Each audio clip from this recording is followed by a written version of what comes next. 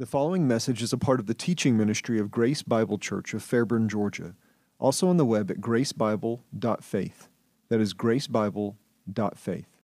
So we're going to talk about the book of Esther this morning. Esther is in the same time period as we studied last week with Ezra, Nehemiah.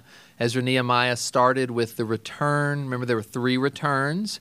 Started with the return of Zerubbabel and a group of people to go back and start laying the foundation of the temple, start rebuilding the temple. And then you remember that was under the decree of Cyrus that allowed them to go back. And then Darius the king was the one who was reigning over Persia when the temple was completed. And then fast forward, many years, and it was when Ezra and then later Nehemiah came back, and that was under the Persian king Artaxerxes. Esther fits in between those, in between Zerubbabel and those folks going back, and then in between, and then on the other end, Ezra and Nehemiah. So there was a king in between there called Xerxes, or Ahasuerus, as he's referred to in Esther, that, as we all know, Esther married and became the queen of, and that happens in between Zerubbabel and then Ezra and Nehemiah on the end. Now, Esther is a very delightful and beloved and well-known book, and I would like to start this overview of it by you telling me the story of Esther. Not one person telling me at all, but taking turns. So somebody tell me about the story of Esther. How does it begin? And then we're going to go through it together. Okay, the king has a big banquet. It's believed that banquet is them preparing to go to war with Greece, making their plans to go to war with Greece. But nevertheless, a massive banquet. What else? Elsie? And this will take way too long. Everybody raises their hand, so just you go. And she didn't come, okay? Yep, that's right. Come on, don't be bashful. Queen Vashti is deposed. That's right, she's out. Beauty contest, and what happens? Esther wins. Esther wins the beauty contest. She becomes the queen of one of the largest empires ever known to humankind. She doesn't tell. She doesn't tell that she's Jewish. Okay, so Mordecai is maybe Esther's cousin, maybe uncle, relation at least to her, and has helped kind of care for her. And he doesn't bow to this high advisor of the king's, and that irritates Haman to no end. Haman plans to do him in. Not just him, not just going to get rid of their whole race. Andre says he convinces the king, hey, I'll put some money in the coffers for you if we can just exterminate this rabble of a people that you don't even want in your empire anyways. And the king says, okay. Yeah, so Pat calls out something that we missed together as a group, a very important point.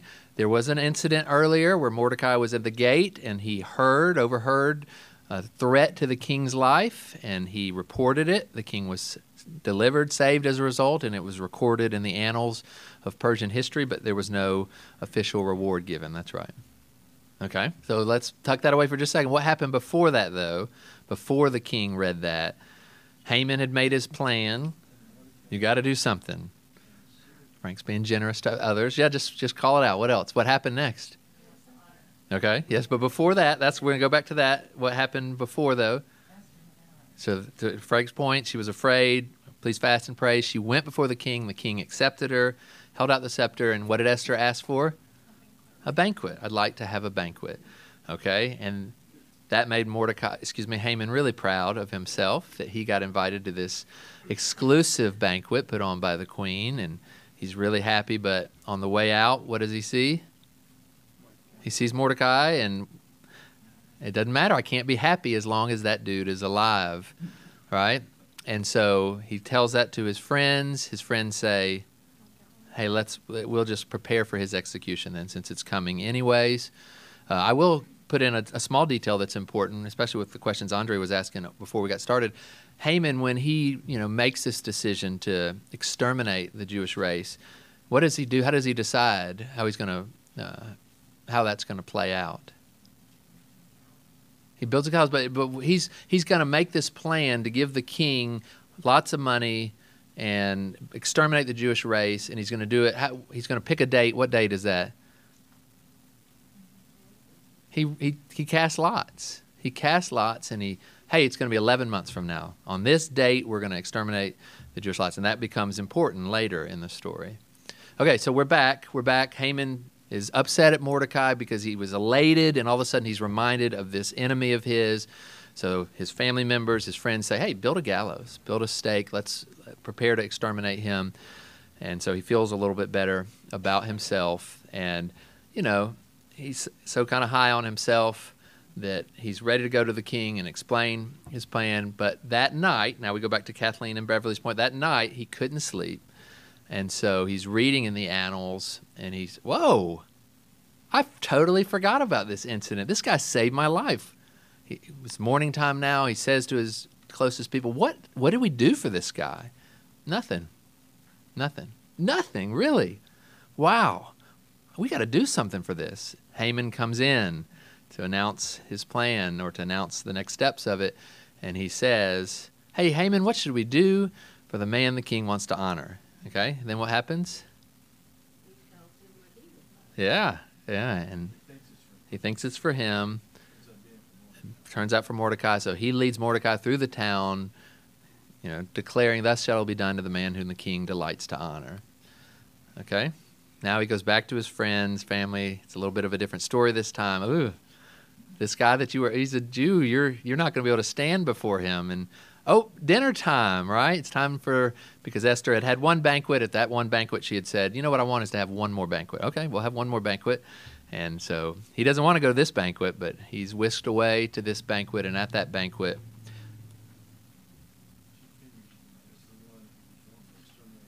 that's correct. So, King, I'm sorry to even ask you this. I don't want to bother you. If it was just we were sold into slavery, I wouldn't do it. The reality is we're being exterminated. You're being exterminated? What do you mean? Well, it's this guy over here. Yeah, and so Haman then makes a faux pas. It makes it even worse. This guy's gone, right? He's gone, and yet the king's edict will stand, right? On the month of Adar, I don't remember the day, on that 11th month away from when he made the edict, they're going to be, attacked. The Jewish people are going to be attacked and destroyed. So what does he do? Makes a counter edict. That's right. Defend themselves, and even governmental help, if you read closely, they're assisted in that. And so the Jews that read this are exhilarated, they celebrate, they defend themselves, and a holiday comes of it called Purim, and that means lots. And we'll talk about that in a little bit. And it's a Jewish holiday that was not specified in the Torah, obviously, since this happened much after, but it is a holiday, one of the main holidays that is still celebrated today. Okay, that's the story. We all know it. We all love it. Let me tell you a little bit more about the book. It is a very intriguing book. One thing you may not know is that Esther holds a either extremely elevated or extremely low view in people's opinion of the book.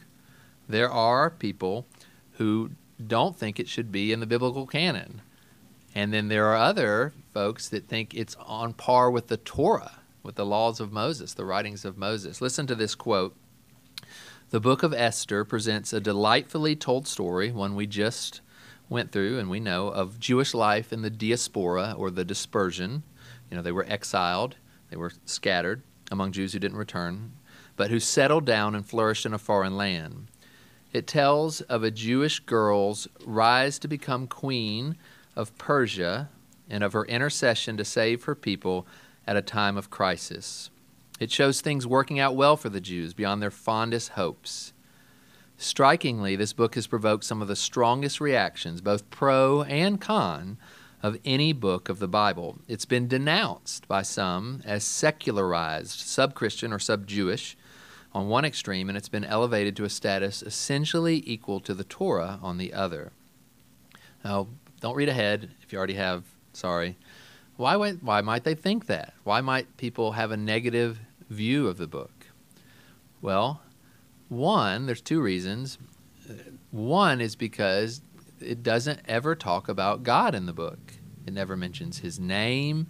There's no talk of prayer. There is some fasting that goes on. No, the temple isn't mentioned. I mean, the very reality is the main characters in the book are not like Ezra and Nehemiah and Zerubbabel, right? These are not folks whose hearts are stirred to return home. These are people who are living in the capital city and staying by all viewpoints. Well, the perspective seems to be. So as I go on with the quote, negative reactions are primarily because of its lack of mention of God and its essentially secular nature. Finally, as well as its allegedly vindictive spirit and narrow Jewish nationalism. So you remember they want a second day to plunder and to defeat their enemies as well, and they say, "Hey, what's the deal with that? That seems sub-Christian, as it were. Like, really, you're gonna go back." And it wasn't that long ago, and I was gone, but Frank taught on Psalms and talked about imprecatory Psalms. So there, I can't reference it because I wasn't here, but there is that same feeling, in one sense. Here's something that Martin Luther wrote. Martin Luther is well known for his unabashed honesty and being wrong sometimes. Martin Luther wrote, "I'm so hostile to 2 Maccabees," which is another, it's a book outside of the canon that the Roman Catholic Church holds as part of their scriptures. Martin Luther, who came out of that, is referring to it as well. "I'm so hostile to 2 Maccabees and to Esther." He was also upset of one other book. Do y'all remember the other book he didn't like a lot? James, that's right. To Esther, "I wish they didn't exist at all because they Judaize too greatly, have too much pagan impropriety." And then slightly less hostile was Samuel Sandmel, a Jewish scholar, who nonetheless stated, "If somehow or other the canon were to become open in the 20th century, I would be among those who would vote to exclude it." Now, here's a quote on the total polar opposite, that again, sort of the high view of Esther, equating it almost with the books of Moses. And again, I don't know, it's kind of like, you probably shouldn't have favorites among your kids, like everybody's always trying to get on my phone screen. And I have to be cautious. Like, I just changed it, and when am I going to be on your phone? So you have to be careful. I'm not trying to do that with books of the Bible here. They're all valuable and important. So it's kind of an odd exercise to even talk about, but just to try to share with you, this is an interesting. Esther is, I think, to most of us, it's just like a delightful story, a really great part of our Bible. You love to read it, kids love it, and you may not realize that there's this either high or low view of it. Here's the other side of the coin. The book itself is the only one. I'm sorry, I was trying to get through this. Gideon, can you come over 3 or 4 chairs for a second? Thank you. The book itself is the only one of the Old Testament outside of the Torah to have a second Targum devoted to its exposition. And the number of midrashim, these are works of the Jewish scholars over the centuries to interpret, exposit, and apply the works of the Hebrew Scriptures. It's the only book outside of the Old Testament, outside of the Torah, to have a second Targum. The number of midrashim and other Jewish commentaries on it exceed those written of any other book in the Old Testament. Its esteem in the Jewish community is often estimated by quoting the saying of the famous Jewish scholar Maimonides that when the prophets and the writings pass away, when the Messiah comes, only Esther and the Torah will remain. Its significance can further be seen in the fact that the second commandment of the Decalogue, which is what? Do y'all remember? Don't make idols. That's the second commandment. Don't make idols. So they, it had been seen as in Jewish circles of prohibiting representation of human figure by the time of the Middle Ages, but that prohibition was not applied to the decoration of the scroll of Esther. And we have, amazing examples of Jewish artwork and renditions in illustrating that book, which give, again, eloquent expression to the affectionate regard in which they've held the book. Indeed, the illumination of Esther manuscripts has preserved some of the finest examples of medieval Jewish art, so overwhelming is its popularity and acceptance that the tendency on the part of Christian scholars when discussing problems with the book, which we had in the first quote, To quote, the exceedingly rare occasions when Jewish scholars have questions its canonicity is utterly misleading. So again, here's just a slide, not quotes, but a slide that shows those same things that we just talked about. What's for, why is it such an amazing, but I mean, just amazing deliverance, the beauty of a story. I handed out something I'll share in just a second. And then Andre and Denise were just talking about just the Feast of Purim that comes from this, or Purim, as they would say it, is extremely popular. It's one of their most enjoyable, fun, celebrated, regarded feasts, and it comes from this book. And then against it, again, no mention of the covenants or the temple or of prayer or of God, his name at all, or supposedly vindictive spirit of Ezra. In fact, the reality is Esther is nowhere. The name Esther doesn't come up in the Bible anywhere other than this book. Never referenced. Thank you, Isaiah. The LXX, the Greek version of the Old Testament, and the Vulgate, the Latin version, which comes from the LXX. So really the LXX, the Septuagint, added about 5 chapters of prayers and other things to sort of, and there's no historical basis for it in the Hebrew manuscripts that we've found. But clearly people have wrestled with this for a long time.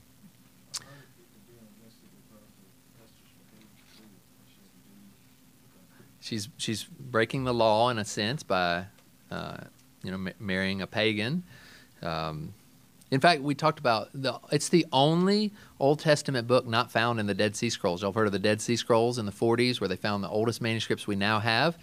At least a portion of every Old Testament book, other than Esther, was found there. Again, never quoted. The Eastern Church. So if we ever study church history in here, there was a split between the Western and Eastern Church. The Eastern Church rejected it until the 4th century. No church fathers wrote commentaries on it, and rarely comment on it at all. First commentary devoted to it, other than Jewish. Again, there's lots of Jewish writings about it. The first Christian commentary devoted to it is in the 9th century. But in the Cairo Geniza, which is another find, there are more fragments of it than any book outside the Torah. It was accepted by the Western Church early on, and I already mentioned the Feast of Purim. So it's just sort of, for us, just a fabulous book, a story that we can all tell, that we all know well, but it also has, some low regard and some extremely high regard. Now, I want to talk about the handout now that I gave to you. Now, this is another example where we can all benefit from the book of Esther. We all can love and know the book of Esther. We can get value from reading the book of Esther without seeing this. But this is amazing. This is an amazing piece of literature, and it is helpful in understanding the meaning of it. Now, what I'm going to show you here, we've talked about different Hebrew literary devices. We talked about, I didn't think twice about David going and printing off 20 of these copies and handing them out, even though they're all going to eventually end up in the trash. Again, we'll look at it, we'll learn from them, but they'll either be filed away or they're thrown away. They didn't have that benefit.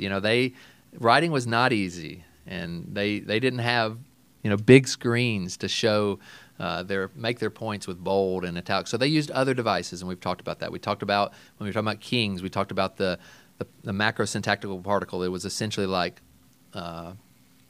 once upon a time, or what's the other one? Once upon a time, or they lived happily ever after. They use another tool called chiasms, and I know we've talked about them before, but not everybody has been here when we've talked about them. So I'm going to start, before we talk about it applied to the book of Esther, I'm just going to give 3 examples, 3 very small examples of chiasm or chiasm. If you have the slides printed out, or if you're looking at the slides yourself, you might see on this next slide a big C. That's because of a font issue that we had in sending it out. But chi, it's the Greek letter that looks like an X. And you might hear Christos is, have y'all seen ichthus? The fishes on ichthus is Jesus Christ, ichthus, help me. Jesus Christ, God, Son, Savior. Yes, ik is Jesus, Jesus. The chi is the Christos. The theta is theos. The u is the u. The upsilon is the huios, the Son. And then I guess the sigma is soter, which would be Savior. So anyways, why was I saying that? Oh, because this is the key, the letter key is Christos, and it has that k sound, and that's why I guess it's the font issue. It became a C in what we sent out, but it looks like an X, and the reason why they call this literary device a chiasm from this letter is because it's a device, it's a story it's a storytelling device where you start with something, then you go to something, then you go to something, and then you come back, and you hit those same points on the way back. And it's a very common literary device and very important for interpreting and understanding the Hebrew Scriptures, because a lot of times the end pieces or some way that the contrast changes, or most of the time the centerpiece is the thing that you pay attention to. Now let me just give you some very small examples where it's not really helpful with interpretation, but it's helpful to at least explain what a chiasm is. So here's a verse in the New Testament of Jesus saying, "The last shall be first, and the first last." Now in English, we would write it just that way. In English, word order matters. We can't flip around word orders, but not every language is like that. In some languages, the ending of the word tells you how it's being used in the sentence. So it doesn't matter where you put it. And you might put one word up front to emphasize it, or you might order them different ways. And you can still get the meaning because the form of the word tells you how it's being used. In English, that would never work. If we said, "The last shall be first, the last first," we'd be like, what are you saying? I don't understand that, right? But that's how this is written. The last shall be first. Oh, I said that wrong in my example. Okay, let me back up so I'm being clear, because that wasn't clear. In English, it just so happens here that it works because of the way it's said. In English, that's why I started with this example, even though I've now fuddled it up. Just go back a minute and pretend I never said anything else. The last shall be first, the first last. This is an example where even in English we see this. The last shall be first, the first last. So it doesn't help us with an interpretation in any way. I'm just trying to illustrate what that looks like, where you say, hey, you have the last, you have the first, you have the first, you have the last.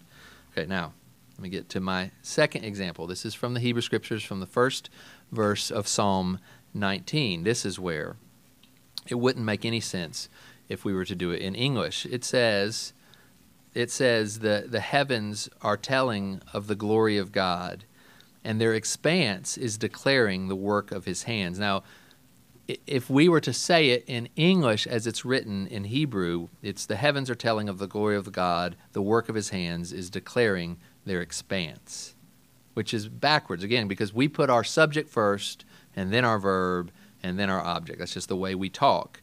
If we said it that way, we would think it would be the work of his hands that's declaring their expanse.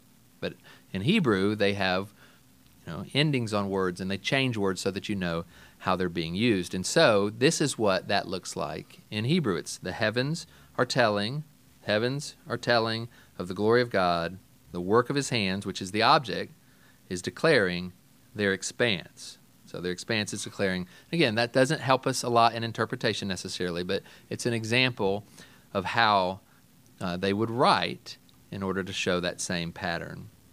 One more example, and then we'll get to cases where it does help interpret, where it does make a difference. Whoever sheds the blood of man, by man shall his blood be shed. This is another example like the first one, which even in English it kind of makes sense because we can put by man first. Whoever sheds the blood of a man, by man shall his blood be shed. Again, you might say, hey, this is much ado about nothing. It isn't much ado about nothing. It's much to do because you'll have entire books. The book of Isaiah is laid out this way.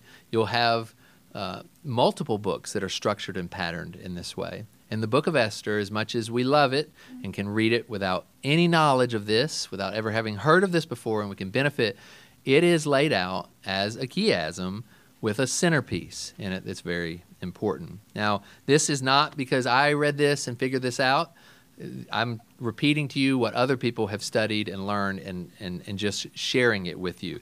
This is from this article by a gentleman named Gordon Johnston, and this is, if you want to read more, this is the name of the article and where I got it from. But if you'll look at your handout now, you'll see that's how the book itself is structured. And you will begin to see that corresponding scenes, again, if you kind of go in to the middle and then you come back out, you'll see that things repeat. I mean, just look at just let's start together, and I'm just going to look at the top and bottom and kind of come together. So you have the beginning of how great Ahasuerus is, and here's how many satraps he has, and his kingdom goes from, I think it's India to Ethiopia, and his greatness, and that's how the book ends. But it's talking not about Ahasuerus, it's talking about Mordecai. Then you have this big banquet where the Jewishness of Esther, as I think it was Kenneth said, is hidden and not shared. At the end, you have another big festival, right, where it's all about the openness and all about the exaltation of the Jewish people. Mordecai hears about a plot, right, and the plot is foiled. Again, that's where you have the plot to exterminate the Jewish people is foiled. All right, so go down one. Haman, the archenemy of the Jews, plots to destroy the Jews on the 13th day of the month, Adar. Rather, the Jews are victorious and destroy their enemies on the 13th day of Adar. And I'm not going to go through all of these, but you just see how it goes in and then they're reversed, same sort of things. And that's, again, where sometimes you'll hear people say, I mean, the Bible's, it's messed up. It's just things are repeated. What's this deal with Esther having two banquets? Like, what? I don't understand that. Well, the reality is that's part of the structure, and I'm not even saying that the author made that up. I'm saying that God has orchestrated things that I don't know how God does this, but he's orchestrated things so that even history sometimes things do that.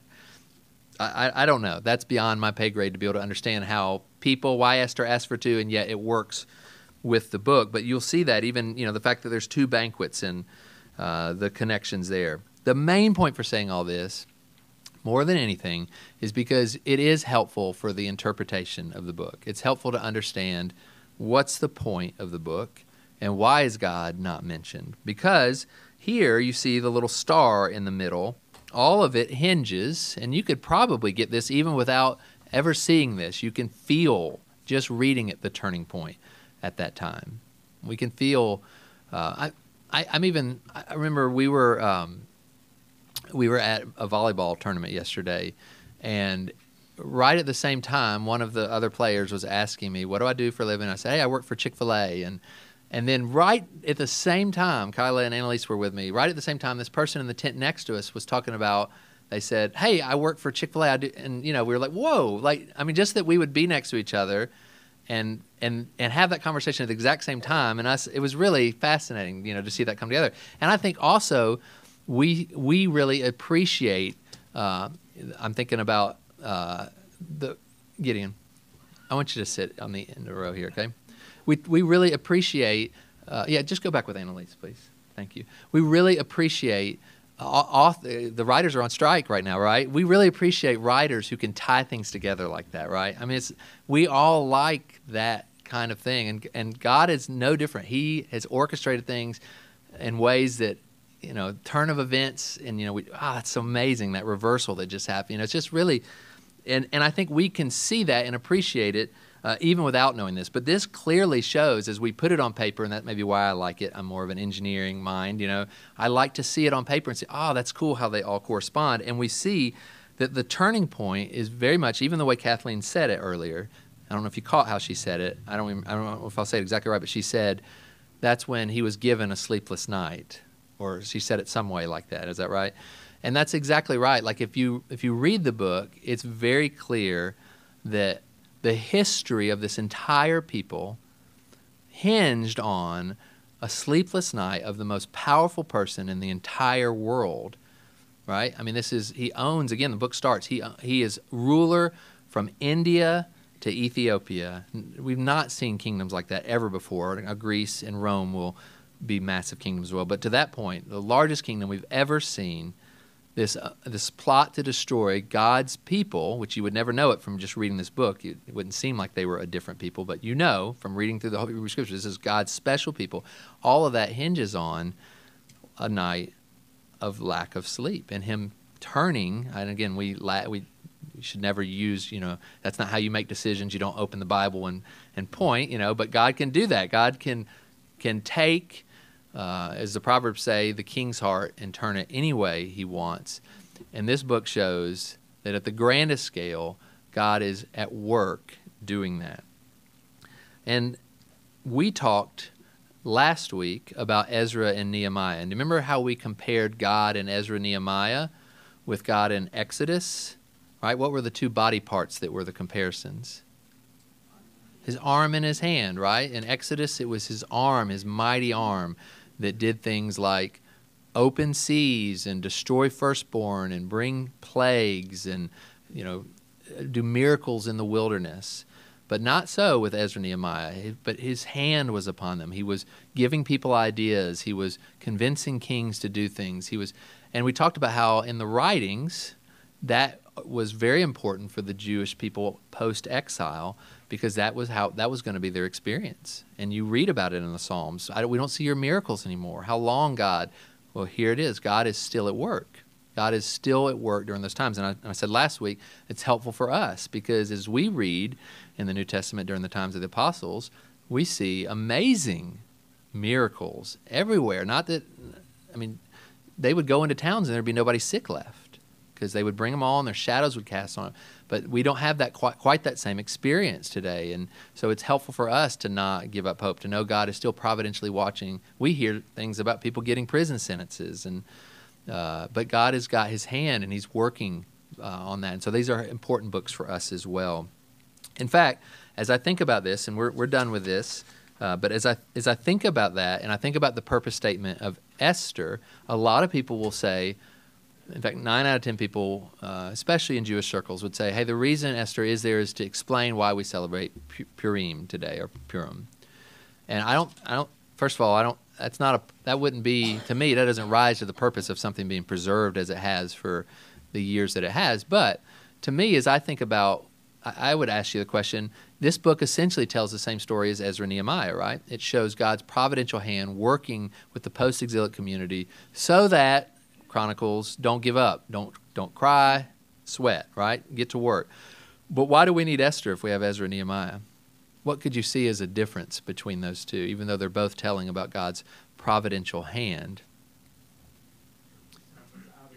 That's exactly right. That's what I think as well. Like, you think about the difference in the cast of characters. I mean, Zerubbabel, Ezra, Nehemiah, very different. These are people that are with the program. They are coming back. These are sons of David.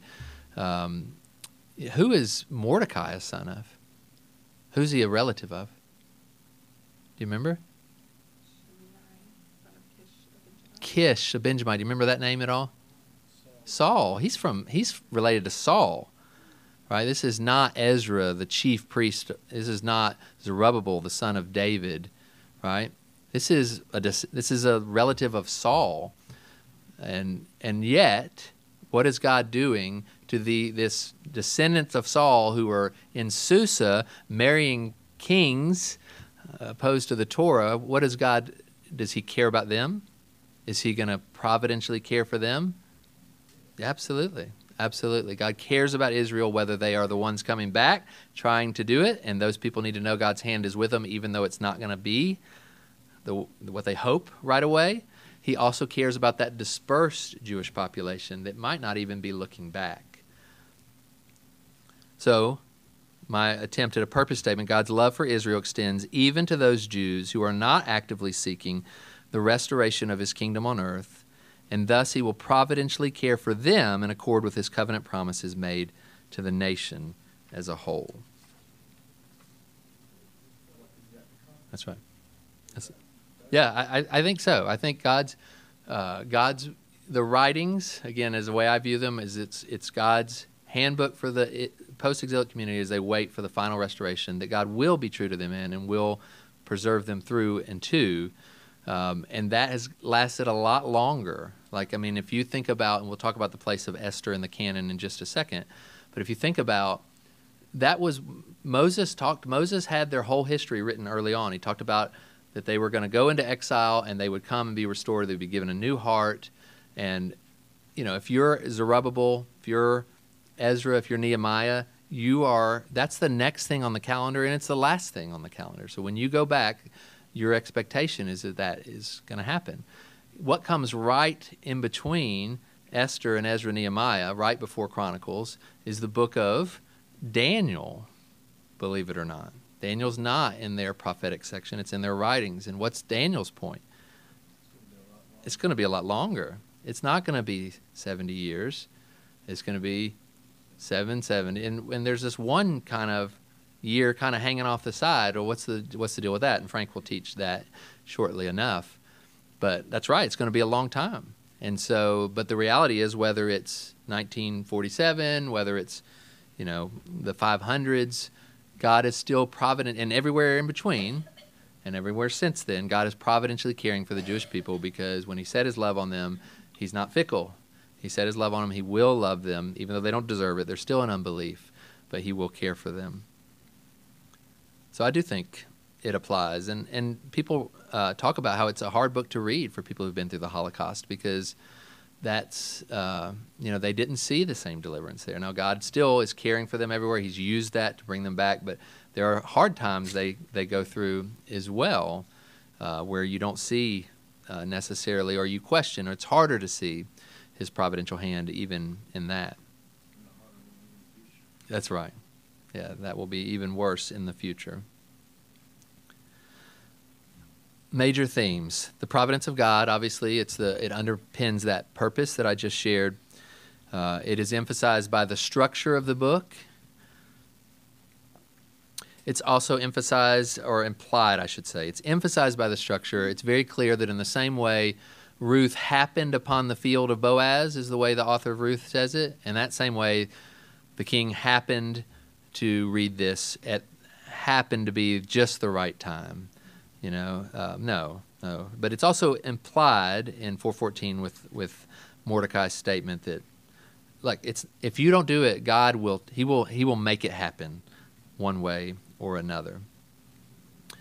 And again, extends to the bedroom of the world's greatest ruler, and we referenced that verse in Proverbs just a second ago. But again, even when there's an opportunity to tie it to God, that God, as Ezra Nehemiah does, Ezra Nehemiah, multiple times, we read, 10 verses last time, attributes, God put it into the heart. God did this, God did this. So in this case, it's a little different because, again, this community is a little different. We'll talk when we get into Ezekiel. The book of Ezekiel says that God went into exile with them, but you don't see it. What did it look like when God was with them in the land? It looked like Shekinah glory, right, in the temple. But he's with them in the exile. Ezekiel makes that exact point. It's just not easy to see. In the same way, you could argue that God was among us in Jesus, but it wasn't really easy to see a lot of times. He looked human. He looked. It was this hiddenness of God theme. It's emphasized by the content of the book. And again, you may not see it, but God's working, and so there may be purpose that he's not calling out God, and that it's helps with this theme. Other themes: Israel versus Amalek. We just talked about how Mordecai was descended from, at least a family member of Kish, which was Saul's tribe, Saul's family, and Haman was not a Persian. He was an Agagite. He was descended from Agag, who was, do you remember Agag? He was the one that Samuel killed, hacked to pieces, because Saul didn't. So this is a major theme here. Mordecai the Jew versus Haman the Agagite. I talked about how he's either descended from Saul or he's at least of the family member. We just referenced Saul's disobedience in exterminating them, especially their king Agag. And by not exterminating them here, we now have Haman. This is, let me read to you a couple verses here in Esther 9. Do you remember, there were two things Saul did wrong there. Do you remember, one was he didn't kill Agag. What was the other thing he did that Samuel even referenced when he took their stuff, right? He's like, I obeyed the Lord. And what did Samuel say? Yeah, I doesn't sound like it. I hear sheep. And listen to these verses in Esther 9. The 10 sons of Haman, the son of Hammedatha. Okay, verse 6, in Susa, the capital, the Jews killed and destroyed 500 men. Then it lists the 10 sons of Haman, the son of Hammedatha, the Jews' enemy, but they did not lay their hands on the plunder. Or verse 15, the Jews who were in Susa assembled also on the 14th day of the month of Adar and killed 300 men, but they did not lay their hands on the plunder. Verse 16, the rest of the Jews who were out in the provinces, they killed 75,000, but they did not lay their hands on the plunder. So it's very clear the author is referencing Saul in that case. Amalek was the group, you'll recall, when they were going out of Egypt, that kind of came to their rear trail and started picking off the slowest and the weak and the ones that didn't have protection, and that Moses then we went and fought them, and he raised his hands, and they defeated them, and God said, I swear I'm no peace for Amalek after that. So this is the same. It goes all the way back beyond Saul, back to their exodus from Egypt. He's a son of Esau. We talked about that just now, and Balaam mentions it in his oracle. And then Moses commands the nation to not forget that. So this is a theme that goes all the way back, but is very important in Esther. Okay, reversal, especially when you have a structure like that where you're comparing and contrasting. We've already talked about so many things were reversed. I mean, the instrument of death that was created for Mordecai was used. It's like, what's the phrase that I think it's in the Proverbs? You push a boulder up a hill and it's going to come back on you. I'm not saying that well, but I think you know what I'm talking about. Reversal is a major theme here. Here's some examples. Again, this is also, the kind of things that help you when you're trying to determine the structure, just to see the very clear reversal of events. King Ahasuerus promoted Haman, the son of Hammedatha, the Agagite, advanced him in rank, gave him precedence over all his other nobles, and the king's officials of the court bowed down and did obeisance to Haman, for so the king had commanded. And then Mordecai came to occupy a position of great power. His fame was spreading, growing more and more powerful, second in rank, preeminent among the Jews. Or earlier, the king takes his signet ring off, gives it to Haman. Here he takes his signet ring off so that Mordecai's decree can go out with the king's authority. Mordecai tore his clothes, put on sackcloth, and then later in the story, Mordecai goes out of the king in royal clothes.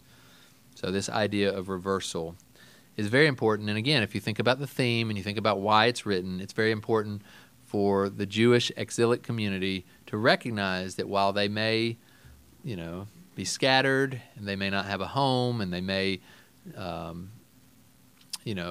be like wanderers. They don't really have a place, and obviously that's changed, and God's doing something. But there's going to be a reversal. I think even about the war that was, all of the war in our this past millennium. In the past century, the Arab nations gathered around. They were going to take, and the exact reverse happened. They were able to gain ground from their enemies. But I don't know. I don't know what God is doing right now, but he's doing something, and this theme of reversal is helpful for Jews who might wonder, who might read a psalm and say, yeah, where are the prophets, and why are we don't appear to be a special nation in any way? Another theme, Andre and I were talking about this, even Denise was talking about this earlier, Purim. It's not the normal word, the normal Hebrew word for lots, casting of lots. It's the only time it's ever used in the Old Testament, in the Hebrew Scriptures.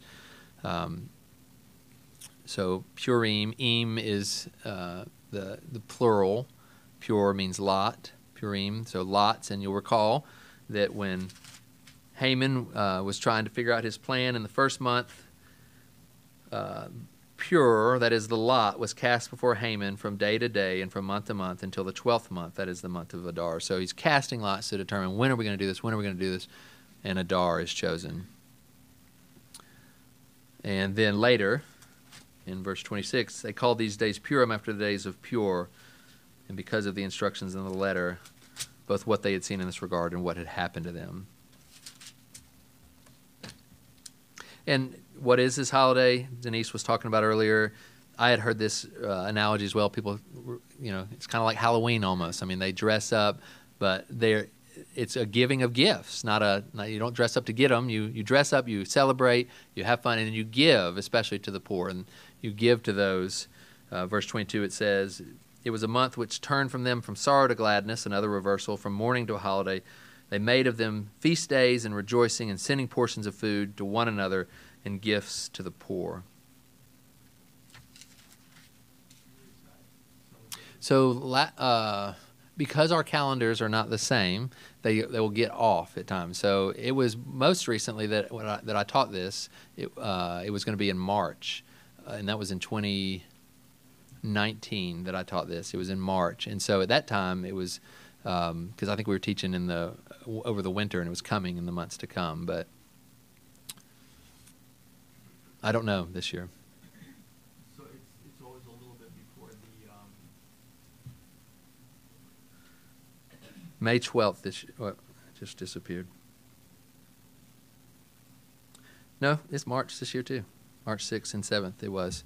So, and what I'll share in just a second is the canonical position of Esther, and it's one of the 5 scrolls, the Megillot they're called, and each of those is read at a major festival. So Song of Songs is read during Passover, and it'll be, obviously during Purim is when Esther is read for that.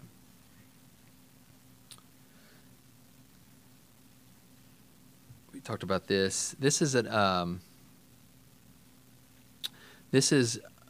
called a gragger, I think. I don't know how to pronounce it. Elsie's doing the hand motion, but you spin it around, it makes a lot of noise. I think they have them at like soccer games. I don't know if any of you have seen them, but I won't be able to find the verse. I should have found it, but somewhere it talks about the name of Haman being, not remembered, or I don't know if anybody knows where that is. I can't remember. But during the holiday, when they read Esther as part of it, anytime his name's coming up, they mock and jeer and make this noise.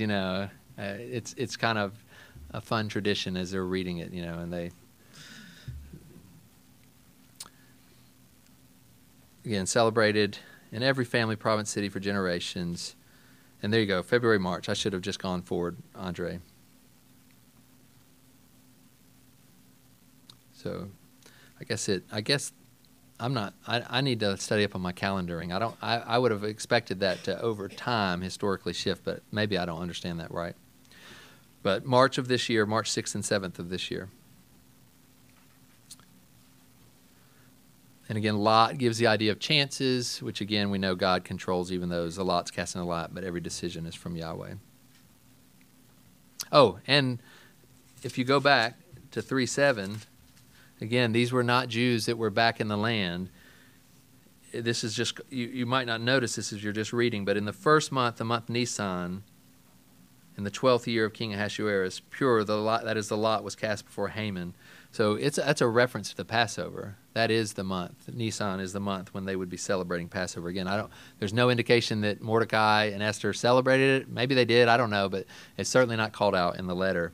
But during Passover, during the most holy time of the Jewish calendar, is when they started deciding when to destroy the Jews. So God was taking notice. Frank. Would this be a good time to address that question about Mordecai being the same one as the one in Ezra?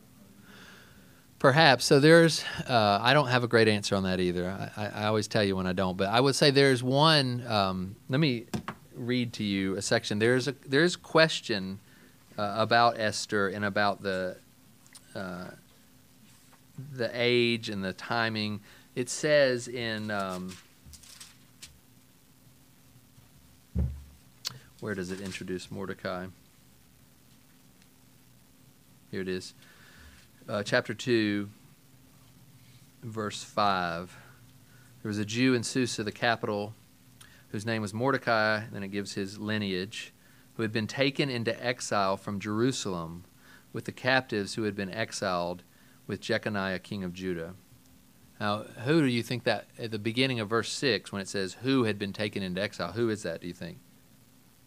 There was a Jew in Susa, the capital, whose name was Mordecai, the son of Jair, the son of Shimei, the son of Kish, a Benjamite, who had been taken into exile from Jerusalem. That's what it sounds like, right? if Mordecai was taken into exile, that was not the 586, that was in 597, I believe, the ones who were exiled with Jeconiah, king of Judah. Right, we're 150 years later now. That's putting Mordecai at about 150 years old at this point. And Esther's probably his niece. Again, there's some question about that too. So she's probably not winning. I'm sorry. I should be careful how I say this. But I think I already let it out, so it's probably too late. She's probably not winning any beauty contests at that point, you know. I don't know. She's probably over 100 at that point. So it's more likely that who had been taken into exile from Jerusalem would have been Jair, the son of Jair, or one of those in his lineage. Let me read it to you, if I can find it. The son of Mordecai would have returned Zerubbabel. So yes, that's right. So, but let me start with Mordecai. Mordecai's age is a problem for many scholars. According to many readings of Esther 2:5 through 6, Mordecai was exiled to Babylon with King Jehoiakim in 597. If this were he, then in 474, when he became prime minister, he would have been 122 years older than however old he was when he was exiled. Since Esther was his cousin, he says here, this would have made her very old as well. The solution is rather simple, however. It's to read the antecedent of the pronoun who as Kish, Mordecai's grandfather, not Mordecai himself. Kish, then Mordecai was the one taken into captivity. So I don't know, but there's those questions about chronology that are hard that I think I committed even to having an answer. Who asked that question? You did? Oh. Okay, I'm sorry that I don't have a question. That'll just...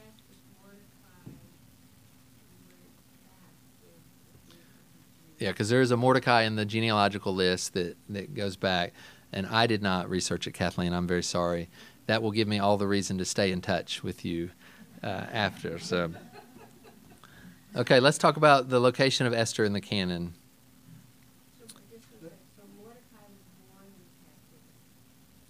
So it's likely that the person that had been taken into captivity was not Mordecai, because he would have been too old. It would have been, he said, Kish, the Benjamite, who had been taken into exile with the captives. Mordecai that goes back with Zerubbabel would have been back in the land. This Mordecai is not. Yeah, so the people, and I did, there's not a lot of research on it, so I will say that I did Google, even though I didn't open books. And a lot of the people that would want to say that would say he'd come back. Yes, yeah. But to me, you're filling a lot of gaps at that point, a lot of white space, to me as well. So to me, the better question is the one that he addressed, which is, hey, how did he get exiled and still is doing all this, over a century later? Okay, location of Esther in the canon. Again, we talked about how English has really good ordering.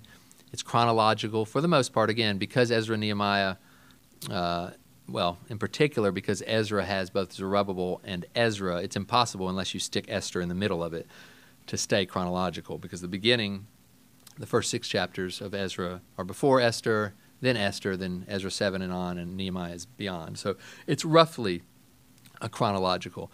In Hebrew, as I referenced, it's in the writings. It's in particular the Megilloth, which is the 5 scrolls, and there you have them listed: Song of Songs, Ruth, Ecclesiastes, Lamentations, and Esther. And each of those are read at a major Jewish festival each year, whether Passover, the Feast of Weeks, the Feast of Booths, a remembrance of the destruction of Jerusalem, or Purim. And again, really, a lot of good reasons where it's placed. We already referenced one, talking about the providential hand of God.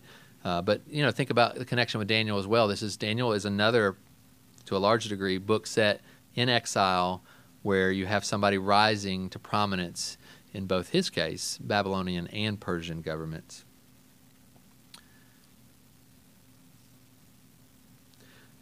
So, Strange books you read to go along with those particular festivals. Song of Songs for Passover. Songs, Ecclesiastes and Booths. Yeah.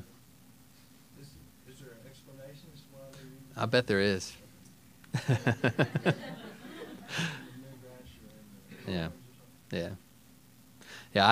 I've never actually read those directly, I just read people who've read them, and I've not read much of that.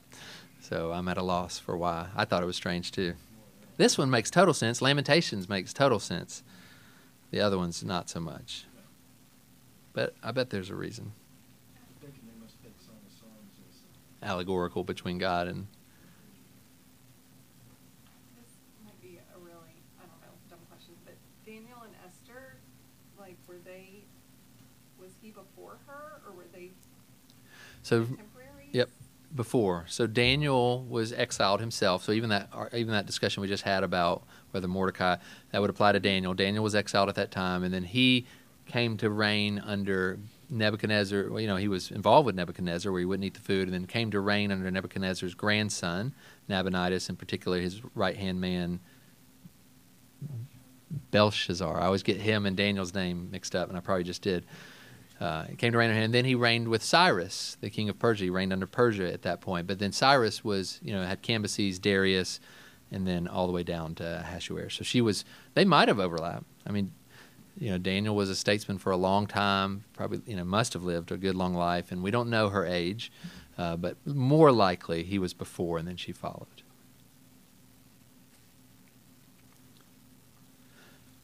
So good resources on Esther. This is a book that it's just a great book for especially the post-exilic, Ezra, Nehemiah, Esther. This is Chronicles.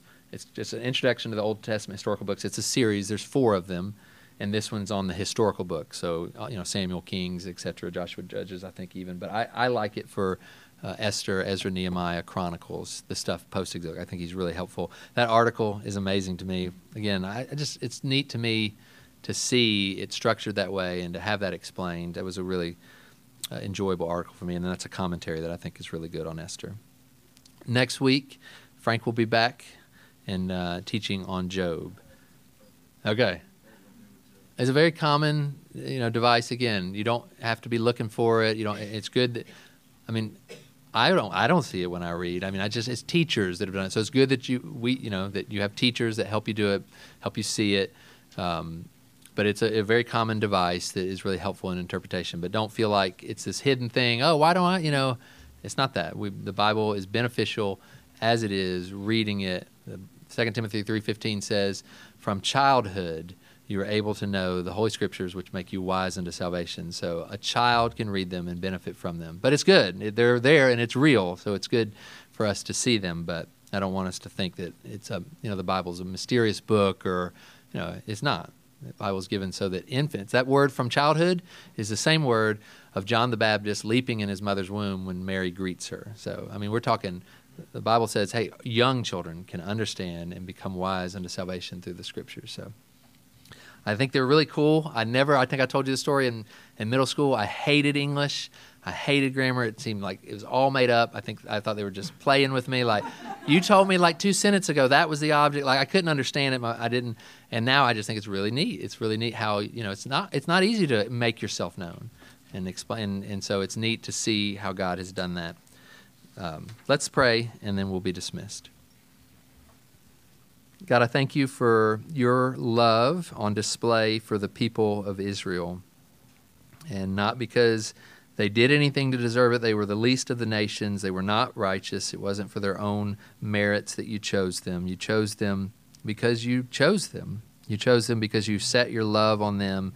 You chose them because you loved the patriarchs, and you chose Abraham and then Isaac and Jacob. And you don't repent of that.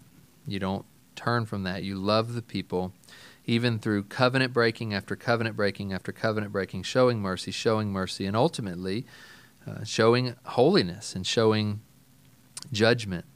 Yet even in that, there is a mercy. There's a going into exile with your people. There's a using sleepless nights or any number of things to change king's mind or to put ideas in people's minds. You continue to care for your people even when they don't deserve it.